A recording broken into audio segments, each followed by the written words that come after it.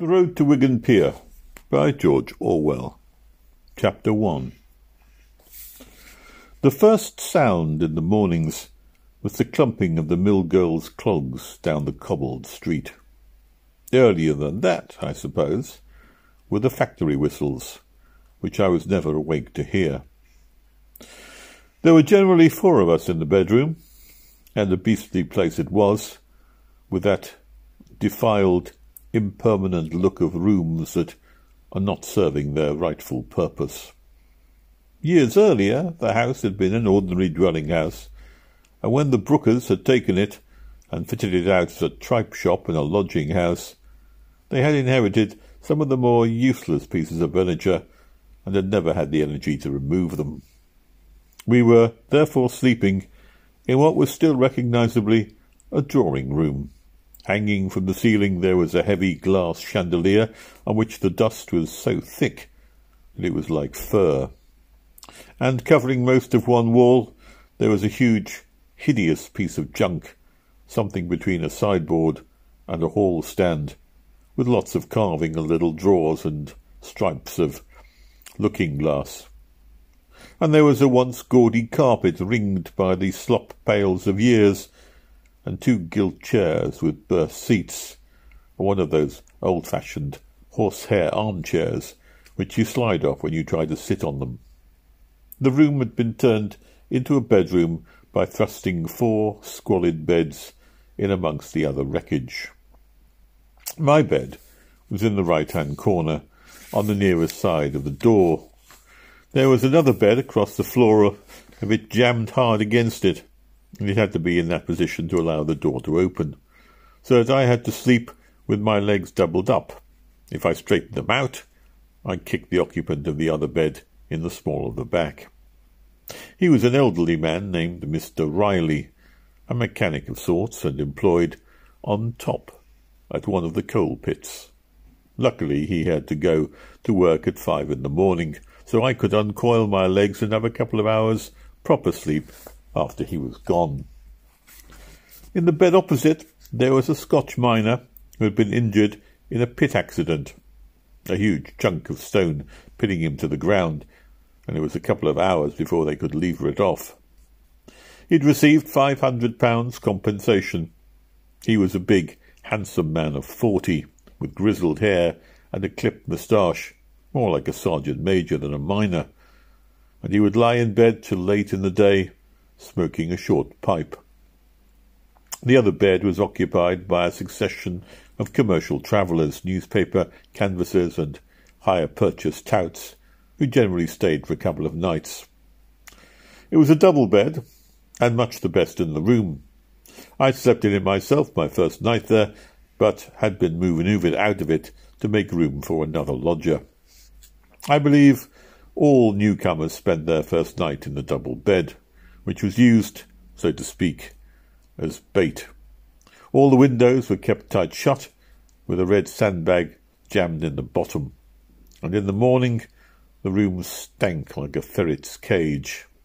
You did not notice it when you got up, but if you went out of your room and came back in, the smell hit you in the face with a smack. I never discovered how many bedrooms the house contained, but strange to say, there was a bathroom, dating from before the Brookers' time.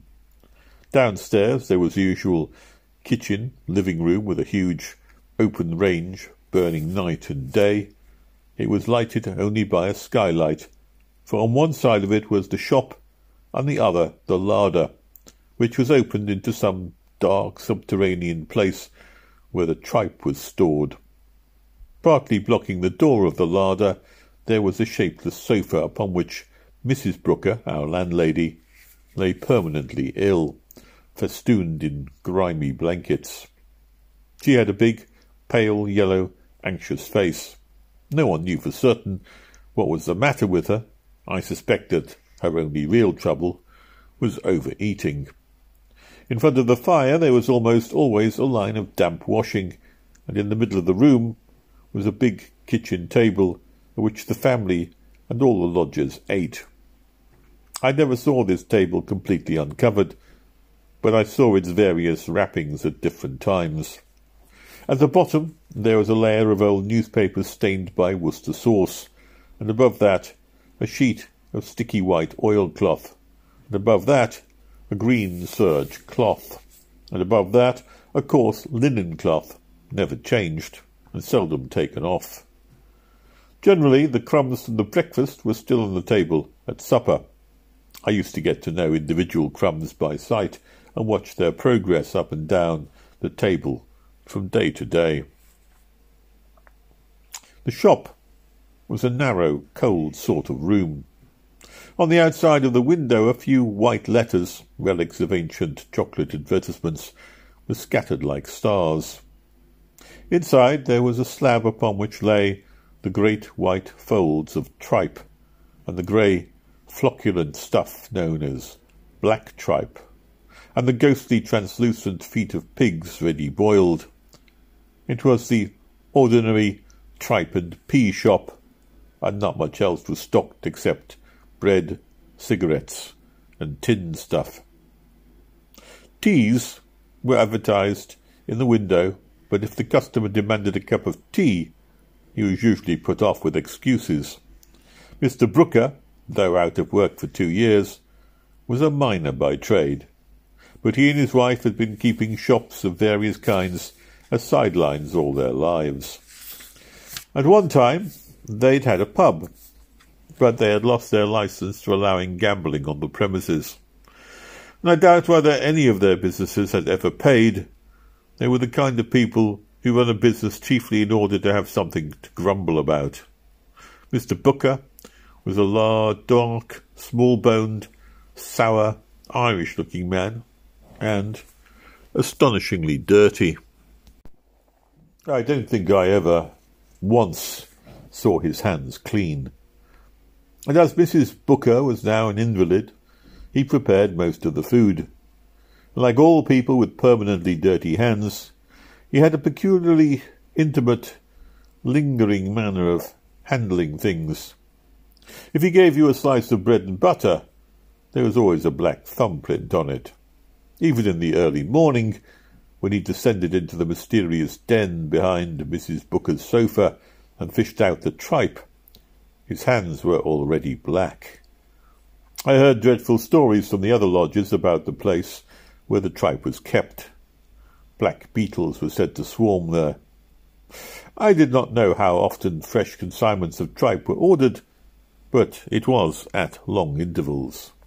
For Mrs. Booker, they used date events by it. They dated the events by it. Let me see how I have in 3 lots of frozen tripe, that is, since that happened. We had lodgers were never given tripe to eat. At the time, I imagined that this was because tripe was too expensive. I have since thought that it was merely because we knew too much about it. The Brookers never ate tripe themselves, I noticed. The only permanent lodgers were the Scotch miner, Mr. Riley, 2 old-age pensioners, and an unemployed man on the PAC named Joe. He was the kind of person who has no surname. The Scotch miner was a bore when you got to know him. Like so many unemployed men, he spent too much time reading newspapers, and if you did not head him off, he would discourse for hours about such things as the Yellow Peril, chunk murders, astrology, and the conflict between religion and science. The old-age pensioners had, as usual, been driven from their homes by the means test. They handed their weekly 10 shillings over to the Brookers, and in return they got the kind of accommodation that you'd expect for 10 shillings. That is, a bed in the attic, and meals chiefly of bread and butter. One of them was of a superior type, and was dying of some malignant disease. Cancer, I believe. He only got out of bed on the days when he was to draw his pension.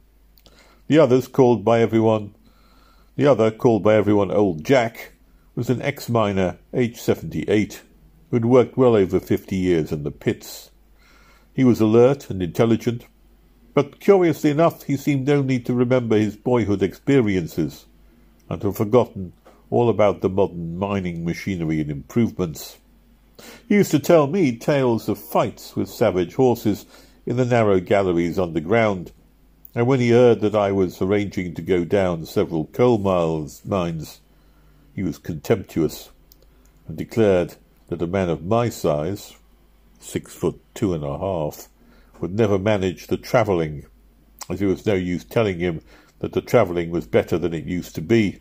But he was friendly to everyone, and he used to give us all a fine shout of "Good night, boys," as he crawled up the stairs to his bed somewhere under the rafters. What I most admired about old Jack was that he never cadged. He was generally out of tobacco towards the end of the week, but he always refused to smoke anyone else's. The Brookers had insured the lives of both old-age pensioners with one of the tanner-a-week company.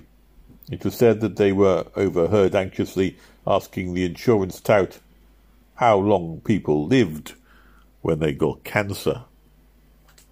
Joe, like the Scotsman, was a great reader of newspapers and spent almost his entire day in the public library. He was the typical unmarried, unemployed man, a derelict-looking, frankly ragged creature with a round, almost childish face on which there was a naively naughty expression. He looked more like a neglected little boy than a grown-up man, and I suppose it's the complete lack of responsibility that makes so many of these men look younger than their ages. From Joe's appearance, I took him to be about 28. I was amazed to learn that he was 43.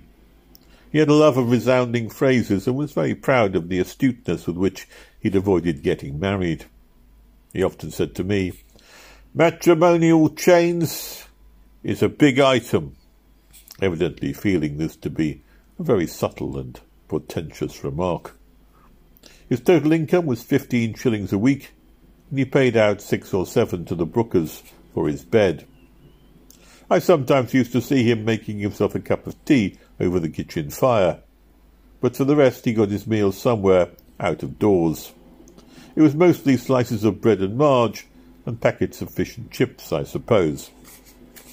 Besides these, there was a flourishing clientele of commercial travellers, of the poorer sort, travelling actors, always common in the north because most of the larger pubs hire variety artists in the weekends. The newspaper canvassers. The newspaper canvassers were a type which I never met before. Their job seemed to me to be so hopeless and so appalling that I wondered how anyone could put up with such a thing when prison was a possible alternative. They were employed mostly by weekly or Sunday papers, and they were sent from town to town, provided with maps and given a list of streets which they had to work each day. If they failed to secure a minimum of 20 orders a day, they got the sack. So long as they kept up their 20 orders a day, they received a small salary, £2 a week. I think on any order over the 20, they drew a tiny commission. The thing is not as impossible as it sounds, because in working-class districts, every family takes in a twopenny weekly paper and changes it every few weeks. But I doubt whether anyone keeps a job of that kind for long. The newspapers engage poor, desperate wretches, out-of-work clerks and commercial travellers, and the like, who for a while make frantic efforts to keep their sales up to the minimum.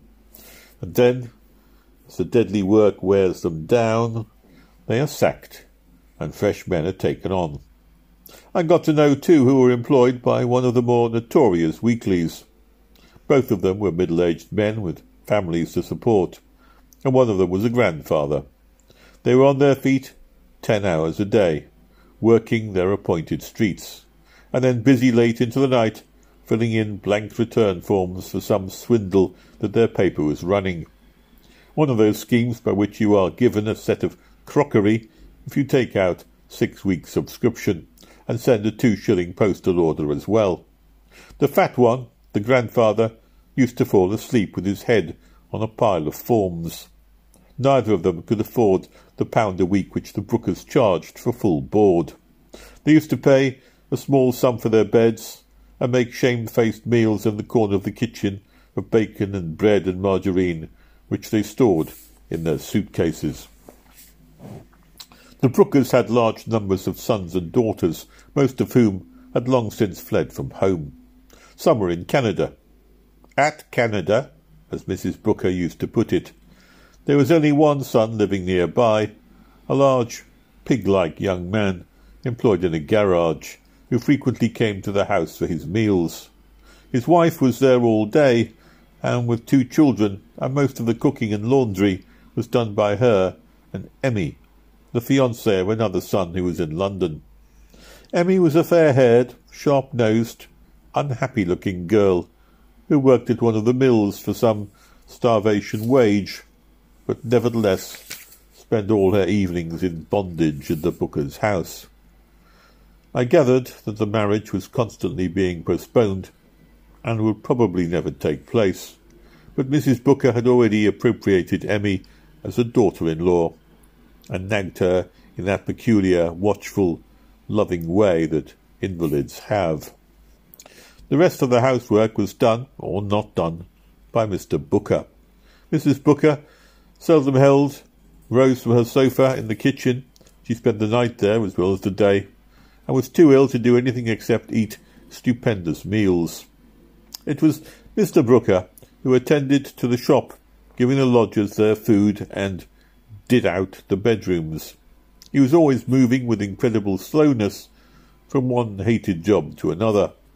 Often the beds were still unmade at 6 in the evening, and at any hour of the day you were liable to meet Mr. Brooker on the stairs, carrying a full chamber pot, which he gripped with his thumb well over the rim.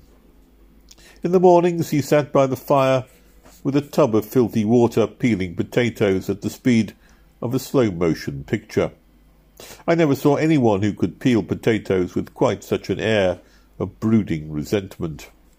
You could see the hatred of this bloody woman's work, as he called it, fermenting inside him, a kind of bitter juice. He was one of those people who can chew their grievances like a cud. Of course, as I was indoors a good deal, I heard all about the Brookers' woes, and how everyone swindled them and was ungrateful to them, and how the shop did not pay, and the lodging-house hardly paid, and by local standards they were not so badly off, for in some way I did not understand, Mr. Brooker was dodging the means test and drawing an allowance from the PAC, but their chief pleasure was talking about their grievance to anyone who would listen. Mrs. Brooker used to lament by the hour, lying on her sofa, a soft mound of fat and self-pity, saying the same things over and over again. "We don't seem to get no customers nowadays. I don't know how it is. The tripe's just a-layin' there day after day. And such beautiful tripe it is too. Does seem hard, don't it now?" etc., etc., etc. All Mrs. Brooker's laments ended with, "It does seem hard, don't it now?" like the refrain of a ballad. Certainly it was true that the shop did not pay. The whole place had the unmistakable, dusty, fly-blown air of a business which is going down. But it would have been quite useless to explain to them why nobody came to the shop, even if one had the face to do it. Neither was capable of understanding that last year's dead bluebottles, supine in the shop window, are not good for trade.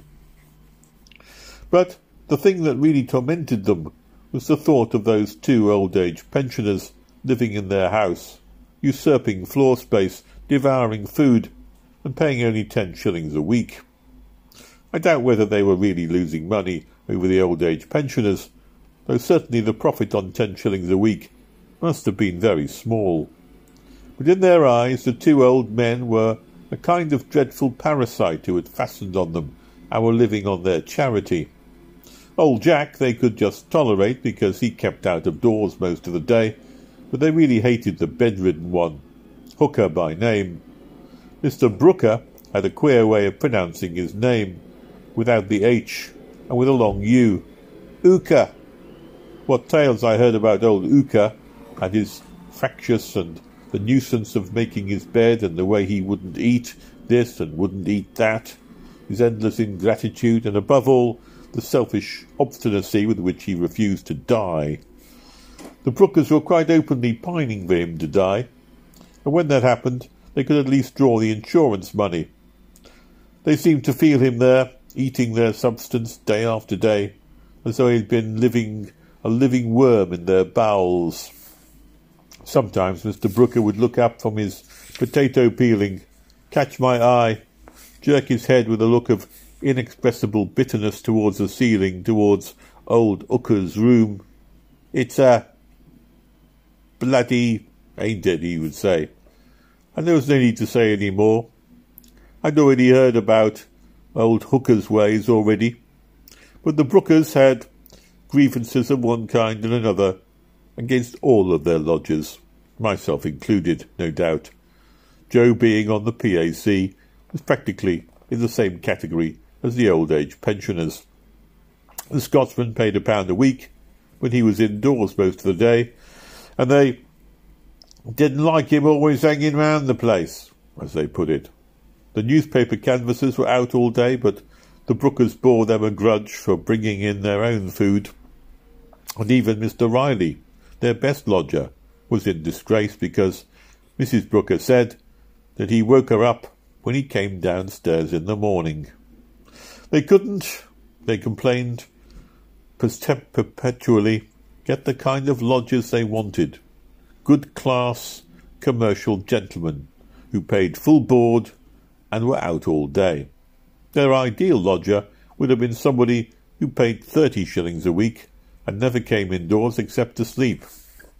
I have noticed that people who let their lodgings nearly always hate their lodgers. They want their money, but they look on them as intruders and have a curiously watchful, jealous attitude which at bottom is a determination not to let the lodger make himself too much at home. It's an inevitable result of the bad system by which the lodger has to live in someone else's house without being one of the family. The meals at the Brookers' house were uniformly disgusting. For breakfast you got 2 rashers of bacon and a pale fried egg, and bread and butter, which had often been cut overnight and always had thumb marks on it. However tactfully I tried, I could never induce Mr. Brooker to let me cut my own bread and butter. He would hand me the slice by slice, each slice gripped firmly under that broad black thumb.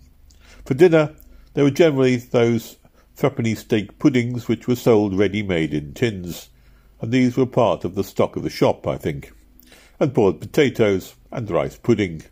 For tea there was more bread and butter and frayed-looking sweet cakes which were probably bought as stales from the baker.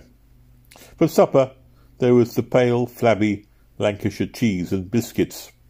The Brookers never called these biscuits biscuits. They always referred to them reverently as cream crackers. "Have another cream cracker, Mr. Riley. You'll like a cream cracker with your cheese," thus glossing over the fact that there was only cheese for supper. Several bottles of Worcester sauce and a half-full jar of marmalade lived permanently on the table.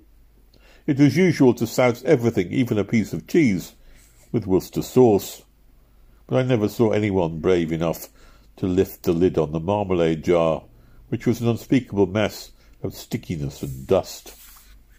Mrs. Brooker had her meals separately, but also took snacks from any meal that happened to be going, and manoeuvred with great skill for what she called the bottom of the pot, meaning the strongest cup of tea. She had a habit of constantly wiping her mouth on one of her blankets. Towards the end of my stay, she took to tearing off strips of newspaper for this purpose, and in the morning the floor was often littered with crumpled-up balls of slimy paper, which lay there for hours. The smell of the kitchen was dreadful, but, as with that of the bedroom, you ceased to notice it after a while. It struck me that this place must be fairly normal as lodging-houses in the industrial areas go. For on the whole the lodgers did not complain. The only one who ever did so, to my knowledge, was a little black-haired, sharp-nosed cockney, a traveller for a cigarette firm. He'd never been in the north before, and I think that, till recently, he'd been in better employ and was used to staying in commercial hotels. This was his first glimpse of really low-class lodgings, the kind of place in which the poor tribe of touts and canvassers have to shelter upon their endless journeys. In the mornings we were dressing. We had slept in the double bed, of course. I saw him looking around the desolate room with a sort of wondering aversion. He caught my eye and suddenly divined that I was a fellow southerner. "They're filthy, bloody bastards," he said feelingly. After that he packed his suitcase, went downstairs, and with great strength of mind told the Brookers that this was not the kind of house he was accustomed to, that he was leaving immediately. The Brookers could never understand why. They were astonished and hurt. The ingratitude of it, leaving them like that for no reason after a single night. Afterwards they discussed it over and over again in all its bearings. It was added to their store of grievances. On the day where there were full chamber pot under the breakfast table, I decided to leave. The place was beginning to depress me. It was not only the dirt, the smells, and the vile food, but the feeling of stagnant, meaningless decay, of having got down into some subterranean place where people go creeping round and round, just like black beetles in an endless muddle of slovened jobs and mean grievances. The most dreadful thing about people like the Brookers is the way that they say the same things over and over again. It gives you the feeling that they're not real people at all, but a kind of ghost, forever rehearsing the same futile rigmarole. In the same end Mrs. Brooker's self-pitying talks, always the same complaints, over and over, always ending with a tremulous whine of, "It does seem hard, don't it now?" Revolted me even more than her habit of wiping her mouth with bits of newspaper. But it's no use saying that people like the Brookers are just disgusting and trying to put them out of mind. For if they exist in 10 and hundreds of thousands, they are one of the characteristic byproducts of the modern world. You cannot disregard them if you accept the civilization that produced them, for this is part, at least, of what industrialism has done for us. Columbus sailed the Atlantic. The first steam engines tottered into motion. The British squares stood firm under the French guns at Waterloo, and the one-eyed scoundrels of the 19th century praised God and filled their pockets. And this is where it all led, to labyrinthine slums and dark back kitchens with sickly, ageing people creeping round and round like black beetles. It's a kind of duty to see and smell such places now and again, especially to smell them, lest you forget that they exist, though perhaps it's better not to stay there for too long. The train bore me away, although the monstrous scenery of slag heaps, chimneys, piled scrap iron, foul canals, paths of cindery mud, criss-crossed by the prints of clogs. This was March, but the weather had been horribly cold, and everywhere there were mounds of blackened snow. As we moved slowly through the outskirts of the town, we passed row after row of little grey slum houses running at right angles to the embankment. At the back of one of the houses, a young woman was kneeling on the stones, poking a stick up the leaden waste pipe which ran from the sink inside, which I suppose was blocked. I had time to see everything about her, her sacking apron, her clumsy clogs, her arms reddened by the cold. She looked up at the train as it passed, and I was almost near enough to catch her eye. She had a round, pale face, the usual exhausted face of a slum girl who is 25 and looks 40, thanks to miscarriages and drudgery, and it wore, for the second in which I saw it, the most desolate, hopeless expression that I have ever seen. It struck me then that we were mistaken when we say that it isn't the same for them as it would be for us, and that people bred in the slums can imagine nothing but the slums. For what I saw in her face was not the ignorant suffering of an animal. She knew well enough what was happening to her, understood as well as I did how dreadful a destiny it was to be kneeling there in the bitter cold on the slimy stones of a slum backyard, poking a stick up a foul drain pipe. But quite soon the train drew away into the open country, and that seemed strange, almost unnatural, as though the open country had been a kind of a park, for in the industrial areas one always feels that the smoke and the filth must go on for ever, that no part of the earth's surface can escape them. In a crowded, dirty little country like ours one takes defilement almost for granted. Slag heaps and chimneys seem a more normal, portable landscape than grass and trees. And even in the depths of the country where you drive your fork into the ground, you half expect to leave up a broken bottle or a rusty can. But out here the snow was untrodden, and it lay so deep that only the tops of the stone boundary walls were showing, winding over the hills like black paths.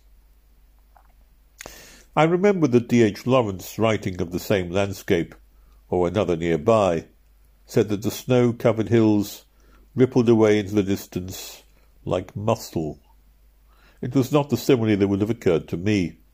To my eye, the snow and the black walls were more like a white dress with black piping running across it. Although the snow was hardly broken, the sun was shining brightly, and behind the shut windows of the carriage it seemed warm. According to the almanac, this was spring, and a few of the birds seemed to believe it. For the first time in my life, in a bare patch beside the line, I saw rooks copulating. They did it on the ground, and not, as I should have expected, in a tree. The manner of courtship was curious. The female stood with her beak open, and the male walked round her and appeared to be feeding her. I had hardly been in the train half an hour. It seemed a very long way from the Brookers' back kitchen to the empty slopes of snow, the bright sunshine, and the big, gleaming birds.